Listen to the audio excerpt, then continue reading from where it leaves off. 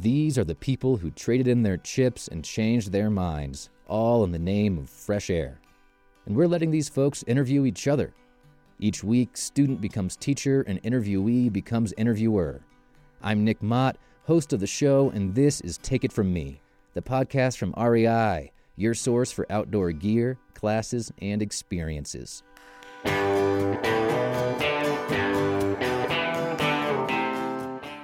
This being a podcast, you're listening to these stories. But there's a whole world of storytelling out there, a world of videos and images, things you can see. I've stepped away from my computer and moved behind a camera a lot lately, but I find it downright impossible to get the kind of pictures Keith Ledzinski manages to capture. Keith founded Three Strings Productions, and he takes photos for the likes of National Geographic, among many, many other outlets. With skills he learned as a punk skater kid, Keith's traveled the world making photos and videos, images so vibrant they make me wonder how they could possibly be real at all. Last episode, you heard from Gregory Critchlow, a bike maker. I guess I would categorize myself as an old soul. And this is our final episode. We're back at Chocolate Spokes in Denver, and Gregory Critchlow's cats, Tiny and Marvin, who he bought to control the other animals around the place, are swarming around us. Track record. Is that okay with the cat? Totally okay.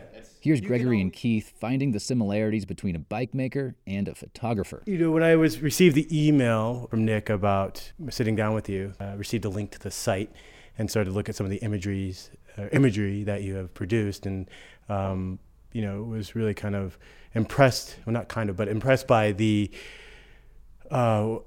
focus on the subject. There's always the moment of maturity of maybe I can do something with this, or you want to explore further. What was that moment? My moment, I think, was a little different than most people's in that I fell in love with photography pretty quickly into getting a camera. And I knew it was something I wanted to do with my life, but it took years and years of just shooting just for the sheer love of it and figuring out places to get your pictures published. And I started working within the skateboarding community because I loved skateboarding.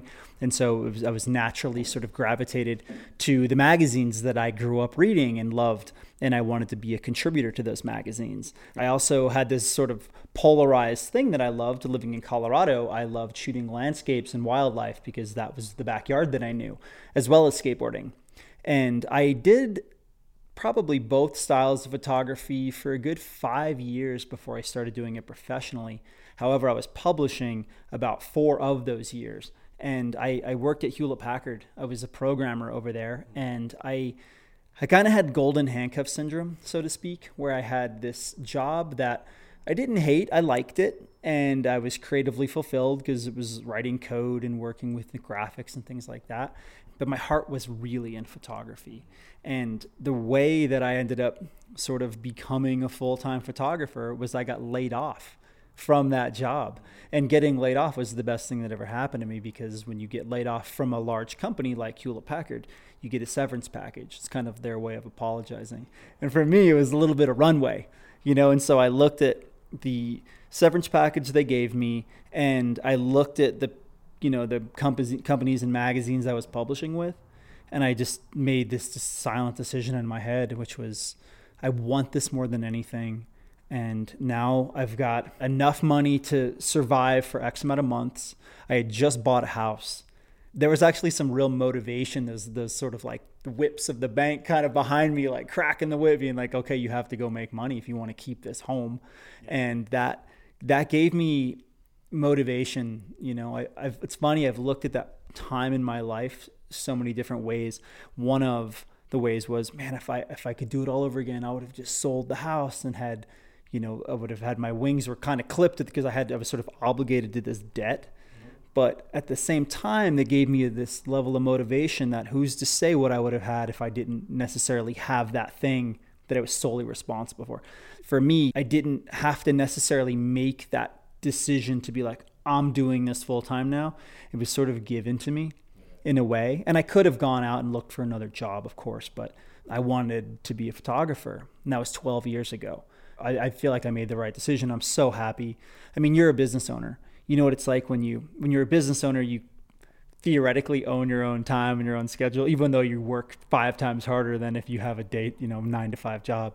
I mean, for you, when did you make that decision? It's funny because I have a similar story. And mine was more of it is a story of circumstance as well. And so I was working as a registered architect for a firm, and 2009 hit, and I was laid off as well, as opposed to trying to pursue architecture still, because it wasn't what my heart was. It just took that leap of faith. Unfortunately, I didn't have a severance package, but I had a daughter, and I just had my son, and so like the house, I had this understanding that I had to make it work. I still wanted to be in the creative levels of design and making, and so when you entered the shop, it's funny because you enter the shop and you're full service bike shop, and you look at the bikes, and then your reaction is similar to others, is that they come back here like, oh, you actually make the bike, right? And so that's where the creative process is fulfilling for me. But our situations are quite similar in terms of, it's not just one of those days you're like, oh, I'm going to change my whole career. It's you're kind of pushed to do it.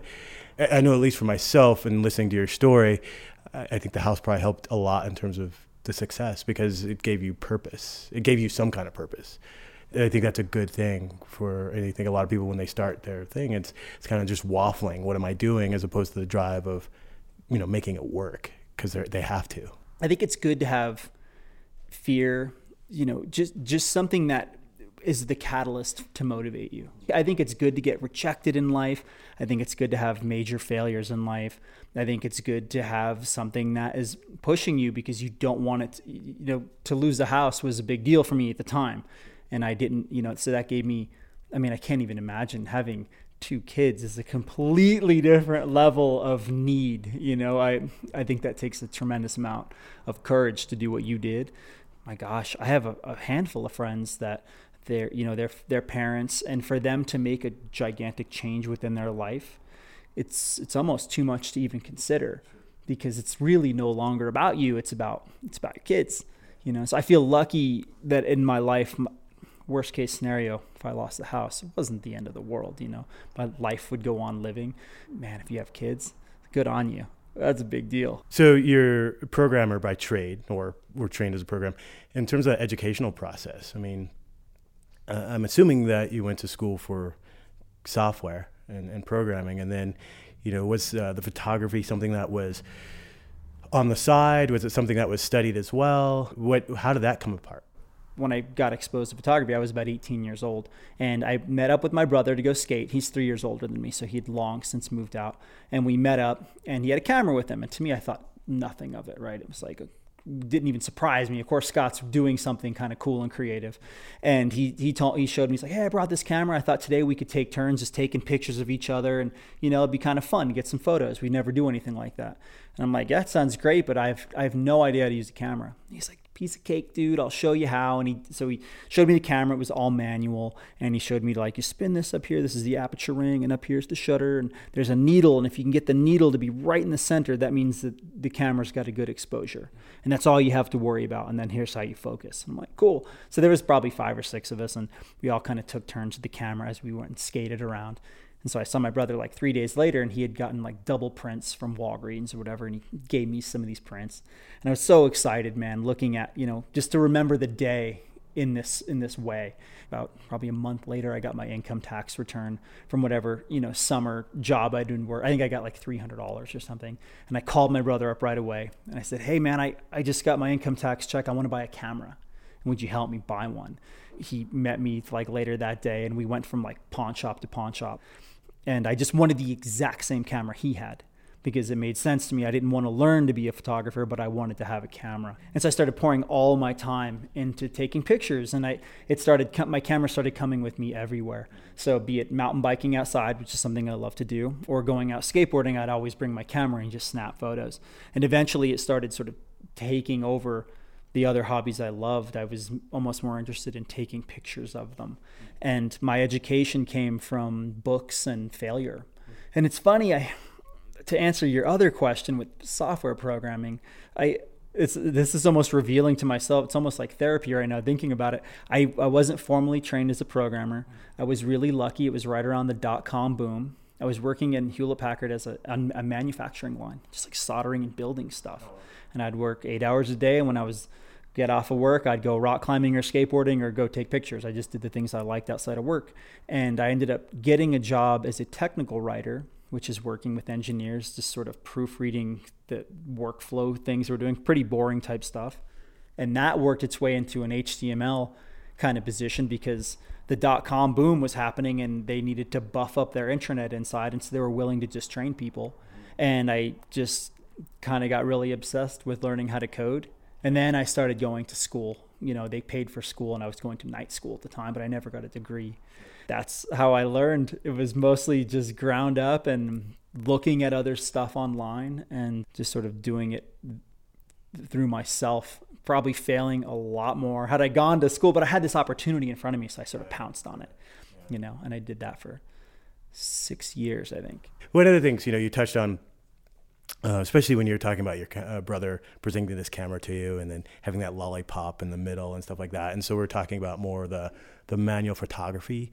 And now with this digital photography, because I bought my first real camera last year because I had to take photos of product.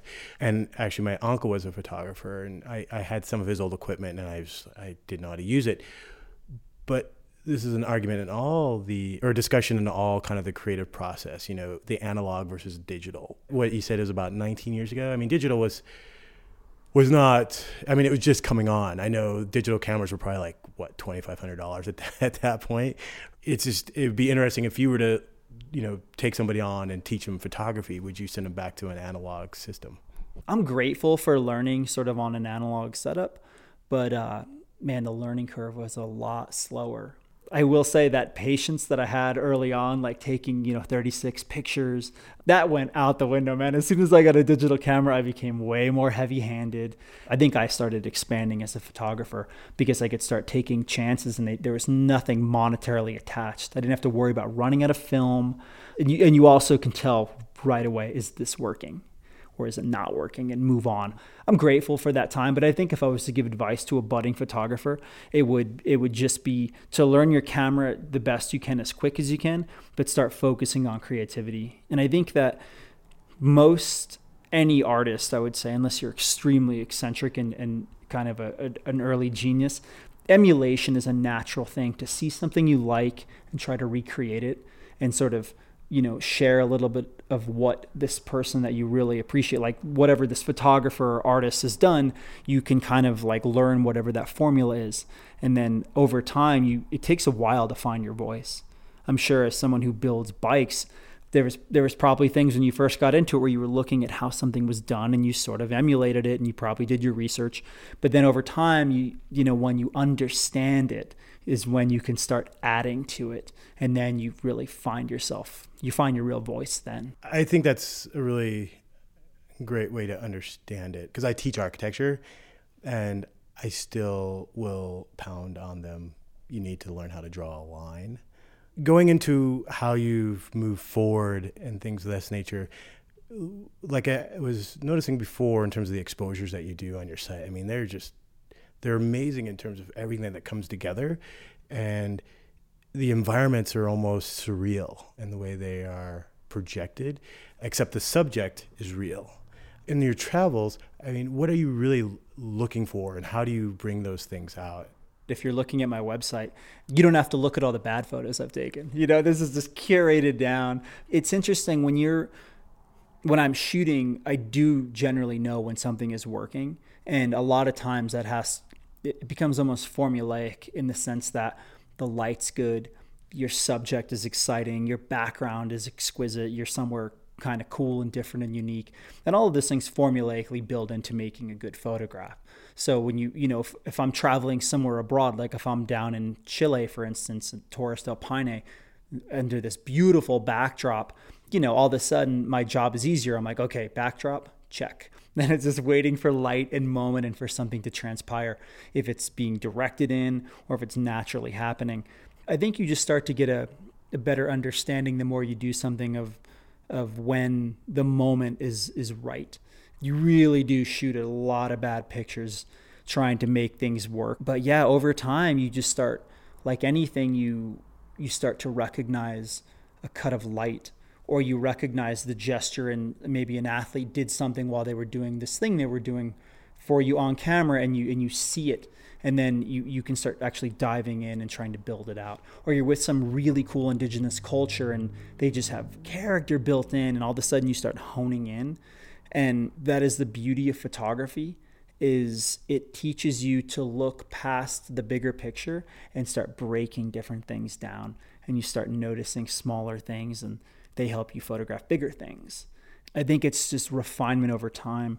Just like in architecture or designing bikes and these different things, you start to see things that work and just immediately probably push aside the things that just don't. That's the beauty of the experience. Understanding the journey that you've gone in terms of the photography, you start with just taking photos, then the photos start to mean something, and then you have a certain element of, this is the story I want to tell. And with that story becomes a dialogue of your actual voice. When did you start to understand that? And when did you start to shape that voice? When you first get into any art medium or architecture, which is certainly a form of art, anything that we're trying to become a professional at, you initially emulate, right? That makes perfect sense. Even when you're learning basic arithmetic, whatever it is, you have to memorize and emulate. You have to figure out the way things work. For me, when I first started shooting, I bought a how-to photography book on landscape photography. It was solely about nature. And it really was my gospel, man. I looked at every one of those pictures and I tried to make pictures of my own that represented them, sometimes as close to them as I could get. And it wasn't pictures I was like trying to sell or do anything with. I was too young to even know how to do anything like that. But it was to validate, like, okay, I have an understanding of how this looks and I'm proud of this picture. For about a year, I read the entire book cover to cover, and I would go out and use all the techniques it explained, and I was trying to take pictures that looked that way. And after about a year of doing that, I felt stronger in my photography, and I sort of stopped looking at that book, but I had all of this reference in my mind, and I didn't realize it at the time, but it was like a tiny graduation for me in a sense. And I think that was the beginning of finding my voice.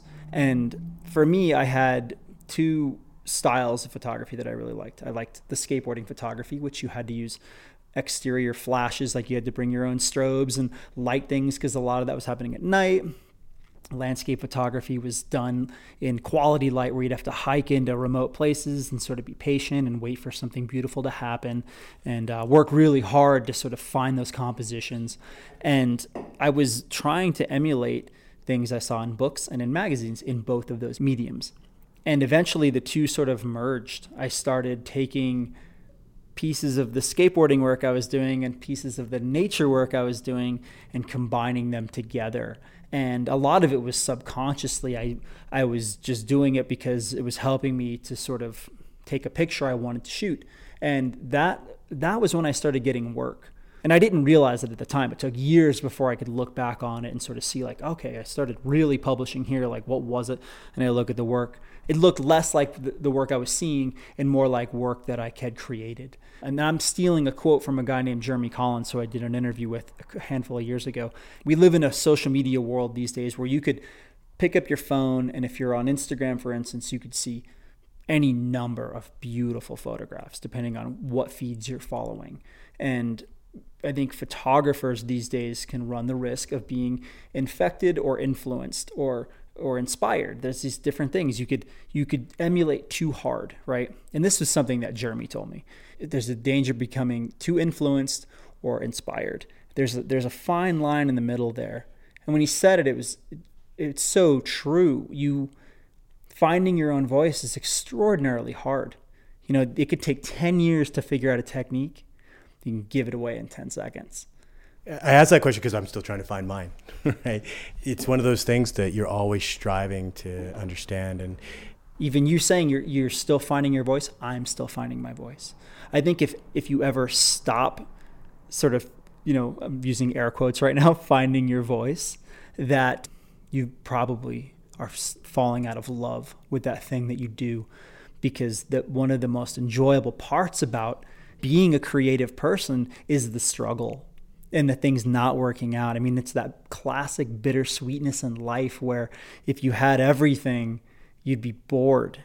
And so it's so fun to struggle and fail. And I think things get easier over time for any professional that's been in the game long enough. Of course, there's going to be an endless book of go-to tricks that make things work. But I feel like you should always have a personal project. If you're an artist, you should always have something on the side that you're not even trying to show other people. It's just something you're doing. I meet a lot of musicians that are in big bands, and it's interesting because most of them are usually learning an instrument they didn't know how to play, or they're listening to new music that most people wouldn't even be interested in. Their ear for arrangement is so beyond what the average music listener is. And it's interesting to me hearing these conversations because they're trying to grow. And it's kind of classic if you have like a favorite band and they come out with a new album and you don't like it. That happens all the time. And it's that artist is just trying to grow. They don't want to crank out the same thing. They want to expand, And so like, dude, if you went out and made the craziest bike tomorrow and everybody hated it, you'd probably have some fulfillment within that you crack the code to something and it might lead to this next big thing. I think if you feel like you found your voice, it's probably time to quit. You said you enjoy mentoring and working with people, and it sounds like you take on that kind of philosophy as well, as you're opening yourself up for people to learn from. And then is there a specific person that you felt that you learned the most from? I am so grateful to get a hard critique from somebody today, anytime in my life I can get one. I would prefer a hard critique that is genuine. It's one thing if it's coming from a dark, negative place, obviously. But if someone's giving me a true critique that even if it's cutting, I will grow tremendously more from that than I will from somebody that's sort of glad handing you through it and telling you they like it. And I think that's true for anybody. But you also have to be willing to take that abuse, so to speak. Even if it's not meant to be abuse, it's still hard to hear if you've put your heart into something and somebody tells you that it's terrible and they break down why it's terrible and it's really true. That's hard to swallow, but that makes you grow quicker than anything. I think that's one of the most important things in life is to be able to take genuine criticism. One of the first jobs I had when I bought my camera, I worked the night shift at a manufacturing facility. And I worked 2:30 to 11 at night. And I had a routine where in the morning I'd go out and I'd take a bunch of pictures, I'd take slides. And right before work, I would pick up my slides. And then on my first break, I would go and look at the pictures I shot that day. And I wasn't trying to be a photographer. I was too young. I was just shooting pictures because I loved it and it gave me something fun to do. And I had this crummy job. And there was this guy that used to come into the break room every now and then, and he'd see the pictures I was looking at, and he'd look at them, and he'd usually have something pretty harsh to say about them. And then over time, he started just kind of hanging out with me, and he's like, oh, shooting more pictures. And he'd look at these pictures and have something to say about them. But usually whatever it was he had to say actually had a tinge of truth to it, but it was delivered really harshly. So about 6 months of this went by, and it came to the point where I was about, I think I was 19 years old at the time. And I was too timid to tell this guy what I thought of him. But over time, he started to become kind of endearing, even if he was kind of giving me these tongue lashings. I was growing as a photographer because a piece of me was like, I want to take a picture that kind of shuts this guy up. I started taking pictures that were better, and I started getting a little bit of nice encouragement from him. It was cool. We bonded as friends. And right before I left the job was when he told me that he brought a book in one day, and he said, oh, I thought you'd enjoy seeing this. I think I had like a week left. I'd given my 2 weeks notice, and I was leafing through the book, and I got to one at like page 90 or whatever, and there was a whole chapter dedicated to him and his work. And it was beautiful work too. He shot in all black and white 4x5 film, like really, really beautiful. And I was like, oh my God, this is you. It's like, I just wanted to say, it's been really great getting to know you over this last year. You've actually got me inspired to take pictures again. I was a professor of photography for like 20 years, and I got so jaded with the business and just the art itself that I just kind of put my camera down and I moved to Fort Collins, and I was kind of working down in this area, blah, blah, blah. Gave me a story, but essentially he dropped that in my lap, and I was like, oh my God, whoa, that's amazing. How come you never brought that up? And he didn't bring it up. He didn't want to talk about it. He wasn't trying to hide anything, but he saw how excited I was about this thing, and he got to see my photography grow in a year. I think he felt good about it because he had a heavy hand in that. I was lucky to have a person like that in my life. And those are some of the hardest critiques I've ever gotten to this day were from this guy. And they help me tremendously. Man, I hope to have 20 more of those people in my life. Oh, I know how it needs to be filleted. Well, it's interesting because I tell my students right before the final jury. So we jury at the end of the semester. You've put a lot of time, put a lot of your heart and soul into this project, but now it's time for you to step back and have a separation from it, because you need to listen to the critique, and it's hard for a lot of people. Do you find it hard for yourself, or can you make that separation, or is it something? I mean, it's always going to be a part of you, right? I mean, when I send out a bike, it's like a bittersweet moment.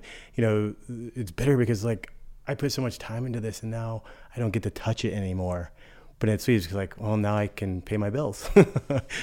But do you find it hard to have that separation? In filmmaking, when something's done and out the door, kind of like a bike that you've made, I generally just see the flaws.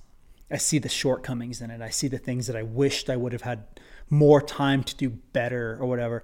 Photography is more forgiving, I think, because you're dealing with single moments. You hope they're good and powerful moments. You can go out and shoot a terrible story. It's possible for sure, of course. With a film, you go out and let's say you shoot for X amount of time. Let's say you shoot for a month.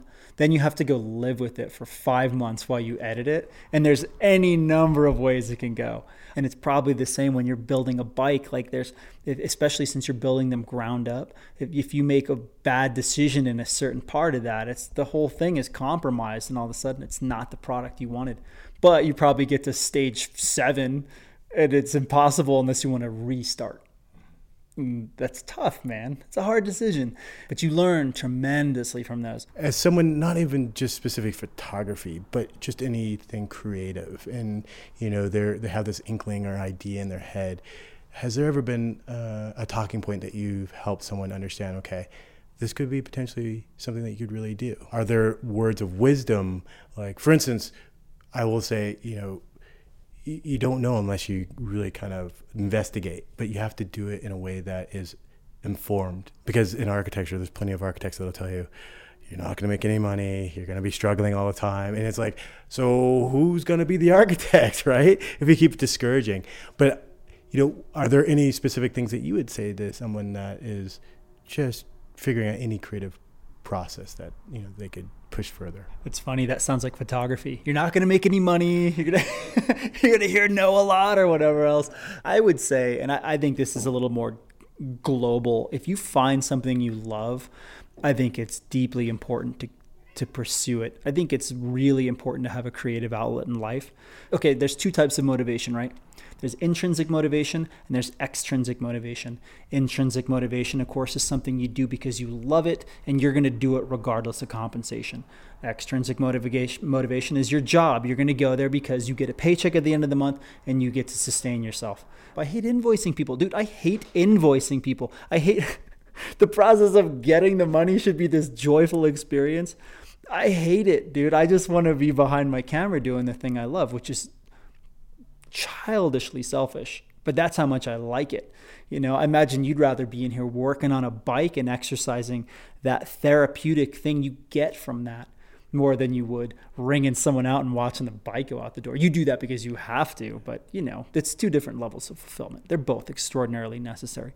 Your peak passion peaks much faster at extrinsic motivation than intrinsic motivation. So the importance of doing something for the sheer love of it helps the mind. It doesn't necessarily monetarily help you. You're lucky if you're one of those people in life that gets to merge the 2 passions. We are both extremely lucky people, but we've had to climb all kinds of greasy rungs to sort of figure that out and to get to that position. It's very difficult. Well, I appreciate you coming by the shop. Thank you for accommodating me, but it's been a great conversation and I appreciate it. It's kind of funny that we were paired together. I have an uncle, and I'll show you his work because it's hanging up on the walls, that he was a photographer. And, I never had the opportunity to have this conversation with him because he died when he was 29. And so I was only in 7th grade. And my parents didn't even take me to his funeral. So I didn't even really, I knew him as a really little person because he'd hang out with us. But I didn't have this conversation. And I've been longing to have that conversation because my grandfather was also a drafts person and never had that conversation either because he died when I was young too. And so I always love to have these dialogues with people who are in that field. I feel like people that build and create things, I don't care if you're putting in tile or hardwood floors in people's houses, or if you're creating brilliant fine art, people that build and design things can see eye to eye, because there's a process involved and things have to happen in a specific way. That's one of the cool things when you start, working within any type of community where people design, create, build, that it's like a camaraderie. There's like a brotherhood, so to speak.